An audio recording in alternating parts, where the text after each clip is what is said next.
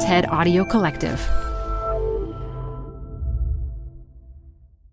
It kind of feels like you're promising a fight in the title. So Conversations with People Who Hate Me implies that there's going to be a conflict. Mm-hmm. And then you listen, and it's kind of a love fest. Do you not like the love fest aspect of it? I don't mind it. Canva presents stories to keep you up at night. It was an ordinary workday until... The Singapore presentation is at 3 a.m. The office was shocked. But that's when we sleep. Maya made it less scary with Canva. I'll just record my presentation so Singapore can watch it anytime. Record and present anytime with Canva presentations at canva.com. Designed for work.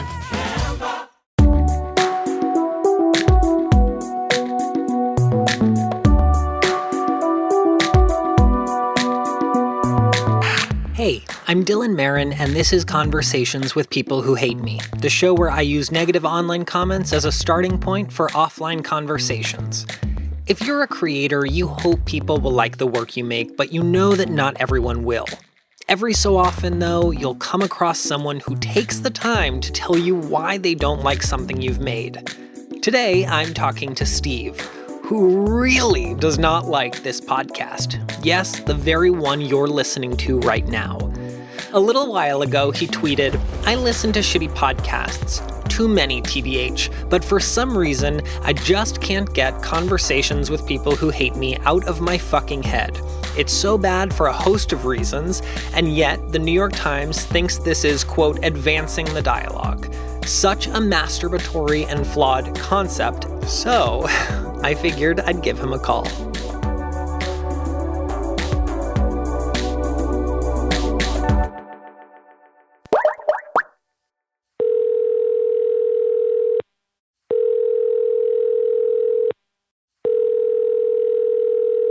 Hello. Hey, Steve, how are you? Dandy, how are you? I'm good. Dandy, that's fancy. So there are many questions that we can start with, but I usually like to start with this one. How's your day going so far? Can't complain. Okay.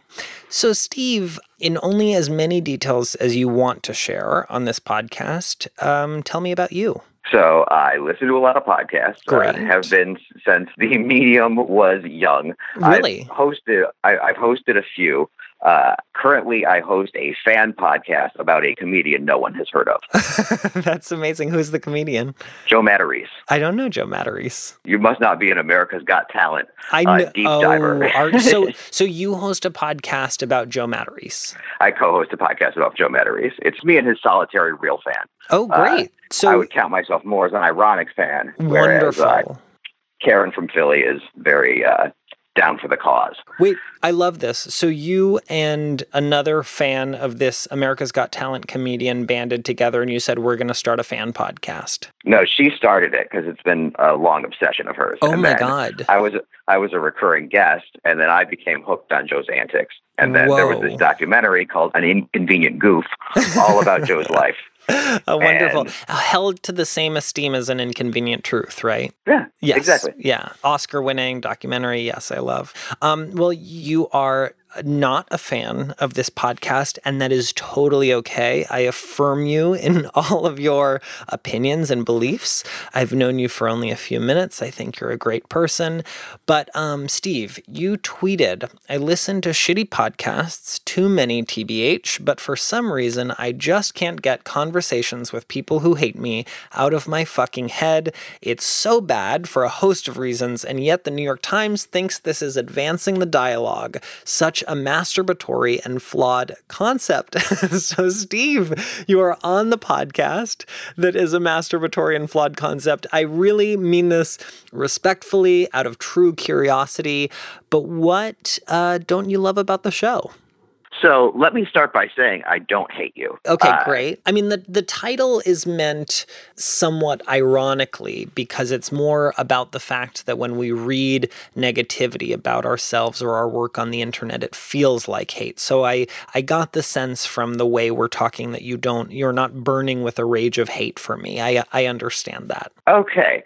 And then I feel that there's sort of it kind of feels like you're promising a fight in the title. So conversations with people who hate me, with people who hate me, implies that there's going to be a conflict, like just by the nature of its title. And then you listen, and it's kind of a love fest. And do you not like the love fest aspect of it? I don't mind it. I would rather that. But then also, I listened to the first episode where you're talking to Chris. Okay, Chris. Yeah, I don't remember the guy's name. And he didn't like you for a host of reasons. And it just kind of felt like you were reciting talking points to one another for most of the show. And then at the beginning, you said you weren't going to talk about politics, and you wound up talking about politics. And the fact that you said that you weren't going to talk about politics kept me listening, because I generally will tune that sort of stuff out because I'm at work, and there's a mixed audience, and don't want to, generally, when I'm listening to podcasts, I'm at work in some capacity.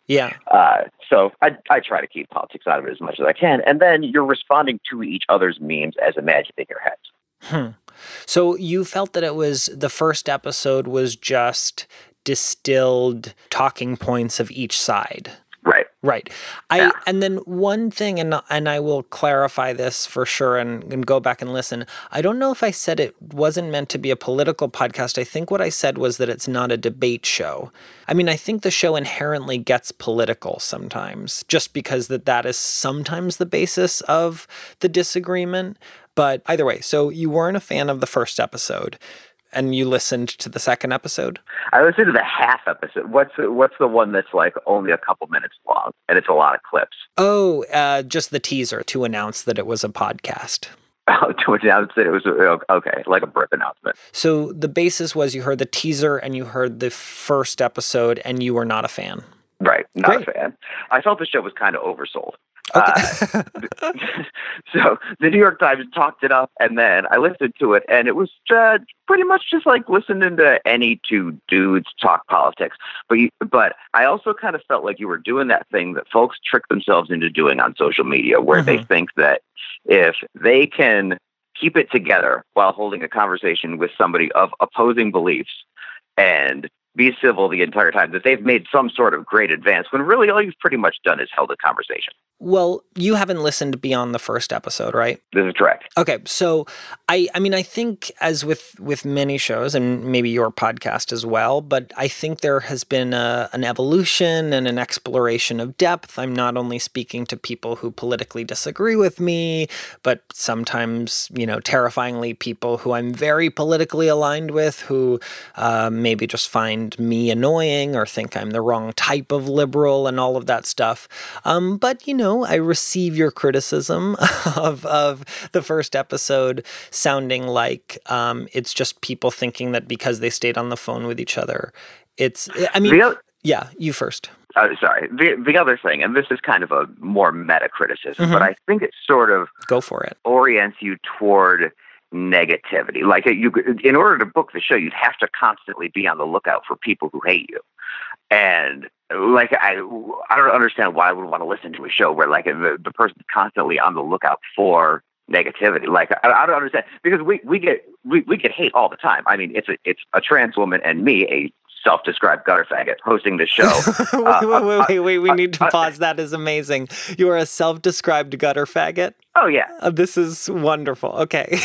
So you guys get a lot of hate on your show. Constantly. And the absolute last thing we would ever do is give these people a bunch of airtime.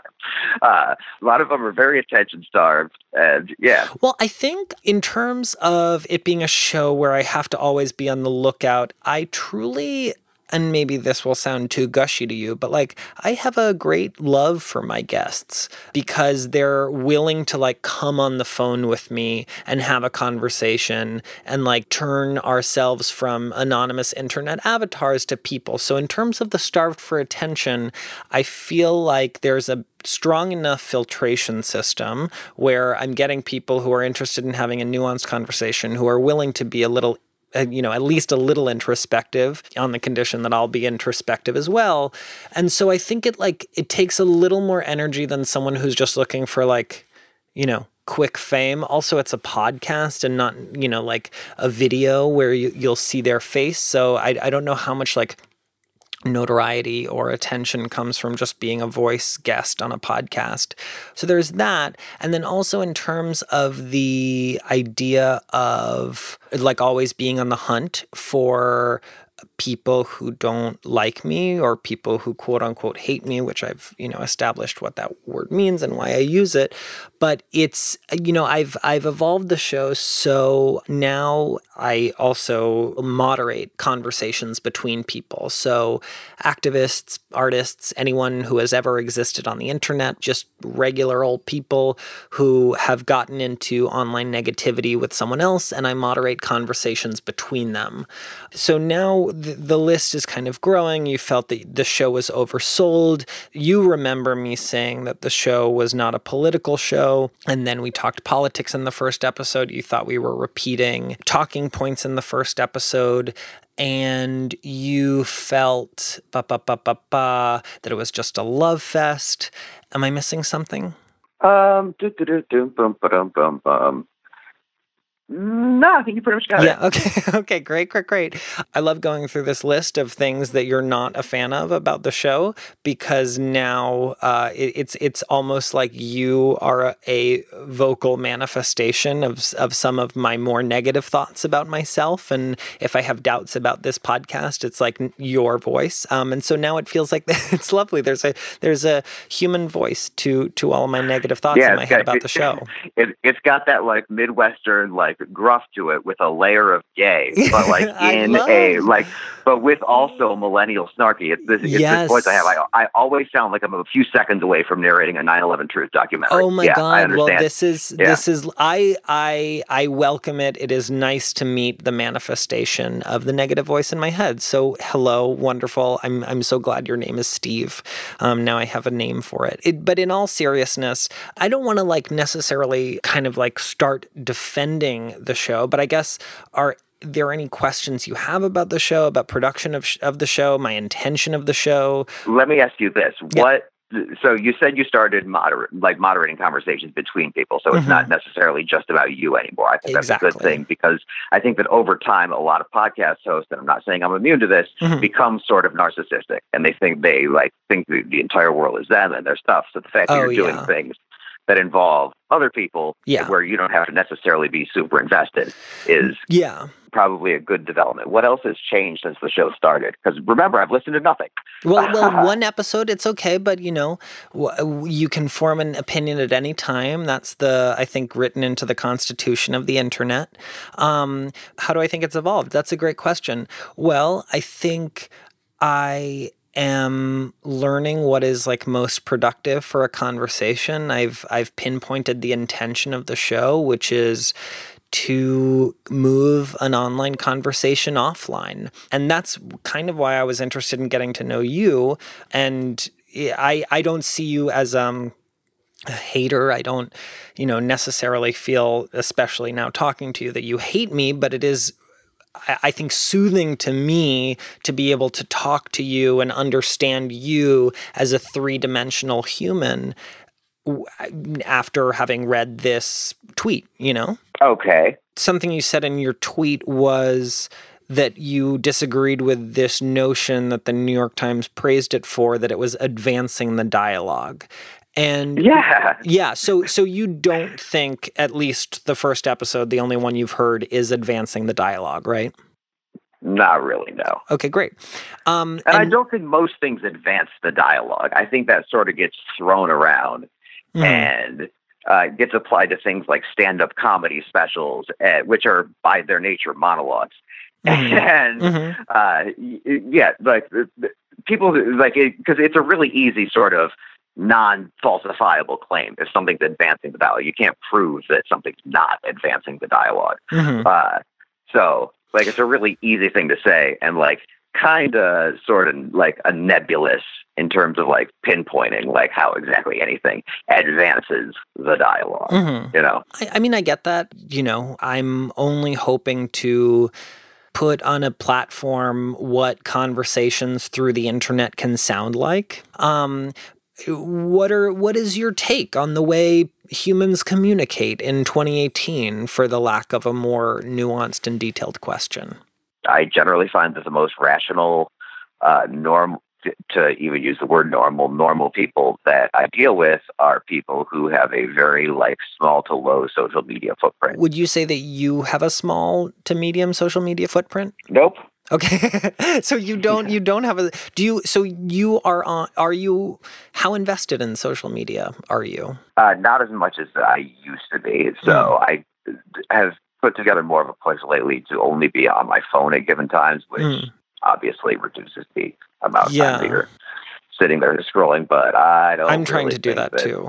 If you want to talk about things that don't advance the dialogue, I mean, Twitter's a far worse offender than your show. My podcast. Okay, great. Okay, great. Yeah. Well, I'm honored to rank above Twitter as advancing the dialogue. Yeah, I mean, I'm totally with you. I think I get fully sucked into notification land. I think I also, the most egotistical version of myself comes out, and I hate it, where I'm kind of very fascinated by what people are saying about me and my work. And I wish I'm really trying to steer clear of going too far down that well of narcissism. And I'm only using that to critique myself, not you, not any listener. But I have found for me that I kind of trip into my own reflection when I'm just searching my name on Twitter. You know what I mean? And it's ooh, there has to be something healthier than this. And yeah, I mean, I also have been really, really, really trying to rein in my desire to tweet things. I think, like perhaps others, I found myself tweeting about things that I wasn't an expert on, and just being yep, I'm gonna hurl myself into this conversation that no one asked me to be part of,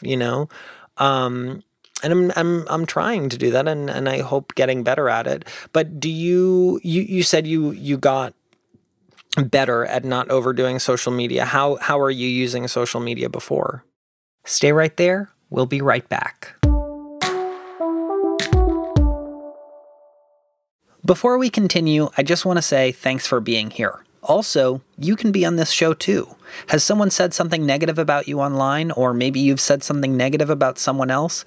Either way, after this episode is over, go to www.conversationswithpeoplewhohateme.com where you can fill out a guest form.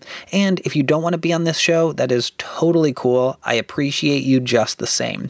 Maybe consider telling a friend about this show. Word of mouth has brought this podcast around the world, so your recommendation goes a long way. All right, let's get back to the conversation. How are you using social media before?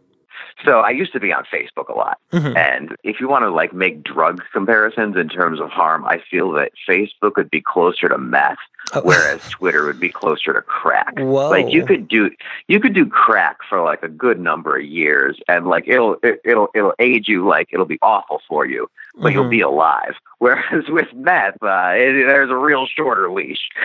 So, why do you think Facebook is so bad for your mental health? I think the way the algorithm is set up and the way that with Twitter's muting phrases, it's a lot easier to not get sucked into certain topics. Yeah. So my list of muted phrases is pretty long and includes a lot of frequent news events that I know I'm not going to react positively to. Yeah. A lot of key phrases that people use, a lot of key spellings of words that people use, on the internet to signal things one way or the other. They're all muted, so you never ever see them. Whereas on Facebook, you can't do that. So they're trying to. I'm not a huge fan of using the words. They're trying to trigger you. It's a bait, and I feel it's a little less blatant on Twitter. I mean, it's bad, but it's not as. But Twitter is your drug of choice when it comes to social media. Yeah. Okay, great. Now we're kind of veering into the topic of kind of the internet and the harm the internet has. And I think what I'm also trying to do with this podcast is create a little spot of hope on the internet. And maybe, I don't know if that made you totally vomit in your mouth for the fact that I even said that. And that's okay if it did. But what are your thoughts? I mean, do you think that the internet is a hopeless place? I mean, you described yourself as a gutter faggot. So I don't know if the internet is itself the gutter in your mind. Tell me, illuminate it for me. Yeah, it kind of is a gutter. Mm-hmm. And was that the plan all along, to create a little wellspring of hope? Well, I think our psychology is just different if we got into a, comment section, war with each other where we were just trying to dunk on the other and trying to totally own the other, in those terms that we use for social media dialogue. But I just think it's like what one thinks that they would do if they were face to face with someone or voice to voice with someone on a call is just so different than what actually happens.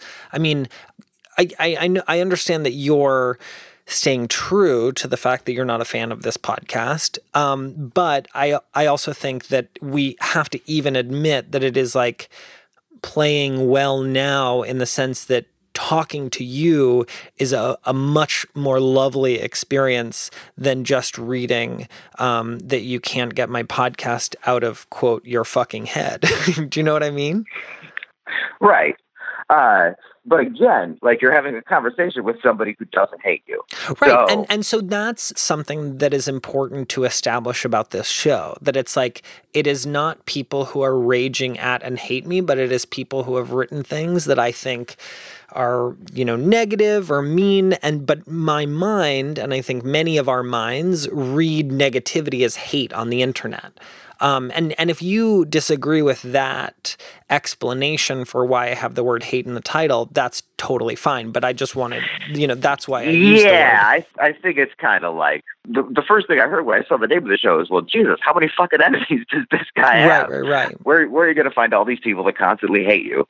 And the answer is, you kind of don't. But to give you a bigger sense, I will tell you that when you're receiving, even, I think at the time, like, it was about 10 messages a day of people ranging from calling me a faggot to calling me a fucking SJW snowflake to to fellow lefties, right. To fellow lefties calling, saying like I'm doing liberalism wrong, is that it really does feel like hate, and it's so overwhelming, and that is the experience of the internet, I think, for so many people.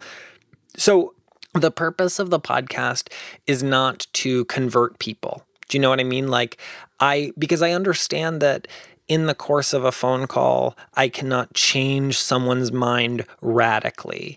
In the course of this phone call, for example, I don't think you're going to leave being like, you know what? I think this show is amazing, and I think this show is advancing the dialogue, and that's okay. It's more just about. Well, no one ever liked anything because someone explained to you after you hated it. Exactly. Good. It's like, no. Let me explain to you. This is why you actually love this podcast. And this phone call is going to end with you and I prancing off into a jointly rainbow. Writing my 5-star review. Yes. The thing is, I welcome you to continue to critique the show as much as you want, as vocally as you want. It's just, it is nicer to me. I got it all out in May, I'd say. Okay, great. And that is itself this, like, the whole point of this podcast. It's like, I like speaking to people better than I like reading them shorter, distilled, nastier versions of what they think, whereas you telling me what you don't like about this podcast is so much more constructive than it is to read your tweet, for example. And I think there's a discrepancy with how humans, I'm including myself in this, how humans write on the internet and how they speak to each other when they're not on the internet. And I'm interested, to not sound too academic, but I'm interested in exploring that in-between space, Do you think that idea will sound ridiculous to anyone born after 1999? Meaning, do I think that this is a ridiculous idea for, like, the younger set? Yeah, like, I think that again, generalizing, but I really feel that there's less of a gap between the way people talk online and the way people talk offline with people that never lived in an era where they didn't have the internet. I noticed it with my nephews and nieces, and yeah. Wait, just give me an example. I'm truly out of just curiosity. They use abbreviations. They'll tell you exactly what they think in real time. Similar to how I do with your show. And they kind of talk in internet comments. And I totally get that, but I think what you're bringing up is lingo and speech patterns. What I'm more talking about is the inevitability that speaking face-to-face to a human that you have decided to, have consented to speaking to, I think is a different experience than engaging with a tweet in your mind and that tweet then forming this whole other life in your mind. Do you know what I mean? Well, of course. Yeah. But everybody knows that. Well, I forget that sometimes. I think there are days, maybe my more isolating days, where most of the voices, quote unquote, voices that I'm engaging with are just voices of people that I scroll past. And as I scroll past them, I'm projecting onto them who I think they are. Yeah. I mean, do you do the same? Yeah, I think that happens on the internet. I think in in real life. And that's the scary as we part. pass people. Is like, you walk directly past people. Totally. Totally. They don't say shit. Exactly. It's the same psychology of walking in a busy train station and you pass thousands of people, hundreds of people, and I just see this as, tapping one of them to ask if they want to have a conversation. The internet is just a massive train station where everyone's just walking all the time and you're projecting onto them. And I think, I do love the internet. I appreciate the internet, but I still think it's healthy to move conversations offline sometimes. And that's okay if you don't find that. That's why I record them and put them online. Yeah. I mean, you're an adult who's consenting to being recorded right now. Do you know what I mean? No, I understand that. Yeah. We need to have more conversations offline. That's why I have conversations online. That's basically what you just said. It's just funny. It's a funny thought. I'm not saying No, totally. I mean, yes, we are using technology afforded through the internet. I just mean we are moving off of social media and now talking voice to voice. But listen, Steve, you're not a fan of the show, and maybe you're not a huge fan of me. That's totally fine. No, I'm a fan of you, I'd say. Okay, great. Well, I'm a fan of you. Look at us. So you bristle at the idea that my podcast is perhaps a spot of hope on the internet, or at least that's my intention. You're not. Well, comparatively, it's a spot of hope. But I mean, what is that really saying? I don't know. What I'm reading from you is you're really not a fan of me saying that I see it as a spot of hope. And I'm just curious to hear why. Yeah, I think you're sort of I think you're sort of making too much. You should just maybe present them just as talks. And here's two folks having a conversation. But it started with instead negativity. Of wrapping it in all this wellspring of hope, advancing the dialogue. I feel that you're kind of building things up in a certain way when you say it that way. If you get what I mean. Well, I also think it's I think it's healthy to have a big and hearty aim for what you want to do, and it's okay if you fall short for it. I mean, what do you articulate or identify the goal that you have with your podcast? Yeah, to be the number one news source for Joe Matarese content anywhere on the internet. Okay, great. And we did it. We're number one. Well, I mean, not to identify it, but I also think that there's maybe a difference in the kind of entertainment that you and I value, and that's great. That's lovely. But I think that judging from the show that you make and perhaps from the things that you like, there is I think there is a healthy dose of irony, an ironic quality that you like with the work you do, and maybe there's something a little too kind of gratingly earnest about me saying that I see it as a spot of hope. Do you know what I mean? Yeah, the spot of hope doesn't bother me as much as the advancing the dialogue. That one actually did make me vomit in my mouth. Have I ever said that I wanted to advance the dialogue? No, I think the New York Times said that. Let's just at least fact check this. A New York Times. I'm truly not to pull one on you. New York Times Dylan Marron. I might be fake news. I'm totally willing to admit that. No, Yeah. that's okay. Okay, so... Because I don't know if my initial tweet, I probably would have quoted advancing the dialogue if it actually said that. That might be my own characterization. In your tweet, you quoted advancing the dialogue. So there have been 2 New York Times pieces about me. Okay, the interview that I did, they do not say advancing the dialogue, but I'm scanning through it to give you all the benefits of all the doubt to make sure maybe perhaps I said something that you hate equally as much as me saying. Yeah, no, just if you could just do like a quick scan through for anything that you think would make me make the jerk off symbol with my hand. Okay, well, I said just because someone says something outrageously mean to you online doesn't mean they're sad and lonely. I wanted to go towards these messages rather than run away from them. How does that sit with you? That's fine. Okay, great. Okay, let's go to the second Times piece. I'm really holding out hope that somewhere I said advancing the dialogue or they said it. So pulling up the second article, advancing.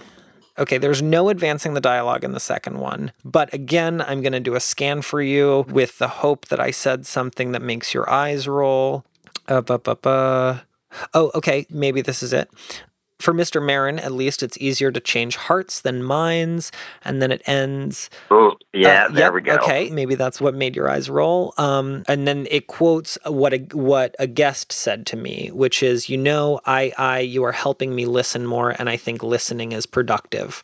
So maybe that was something that you didn't love? That's possible as well. Okay, great. Yeah. So but the Times did not say I was advancing. By both the title and potentially the New York Times. I found what the New York Times was saying about the show was a lot worse than what you were saying about the show. We have at least proved that the Times never said that I was advancing the dialogue, nor did I say I was advancing the dialogue, but I invite you to imagine me saying that I'm advancing the dialogue. It's also possible I got that from iTunes reviews, because I can almost definitely assure you that that's said in iTunes reviews. But I think that is a perfect encapsulation of the internet. You know what I mean? I think confusing an iTunes review with a New York Times article is... That's an allegory. It's an allegory. It's a great allegory. Well, Steve, I have enjoyed talking to you. I don't think I have a new fan on the podcast, but at least I know you exist. I've had a really nice time talking to you. Maybe you've had the same. Maybe you feel that this conversation is hopeful, or, do you feel like this conversation was a waste of time? No. Okay, great. It was fine. Wonderful. Yeah. Fine. I love it. That is your review. Our conversation was fine. Well, like I promised in our pre-call, I wanted to check in. Do you feel comfortable with this moving forward as an episode, or how do you feel? Yeah, it was fine. Okay, great. So you're okay with this turning into an episode? Yeah, that's cool. Okay, wonderful. Well, I guess with that being said, Steve, I will, I'm signing off, but I will, see you on the internet, and you're welcome to let me know if you're not a fan of my podcast in the future. All right, cool. Sounds like a plan. Sounds good. Bye, Steve. Yeah, later. If you'd like to be a guest on this show and take your own online conversation and move it offline, please visit www.conversationswithpeoplewhohateme.com for more information. Conversations with People Who Hate Me is a production of Night Vale Presents. Vincent Cascione is the sound engineer and mixer. Christy Gressman is the executive producer. The theme song is These Dark Times by Caged Animals. The logo was designed by Rob Wilson, and this podcast was created, produced, and hosted by me, Dylan Marron. Special thanks to Adam Cecil, Emily Moeller, and our publicist, Megan Larson. We'll be releasing episodes every other week, so I'll see you in 2 weeks with a brand new conversation. Until then, remember, there's a human on the other side of the screen. We're racing through these dark times, and it's hard to take it, but we're gonna make it through these dark times, make it through these dark times, make it through these dark times.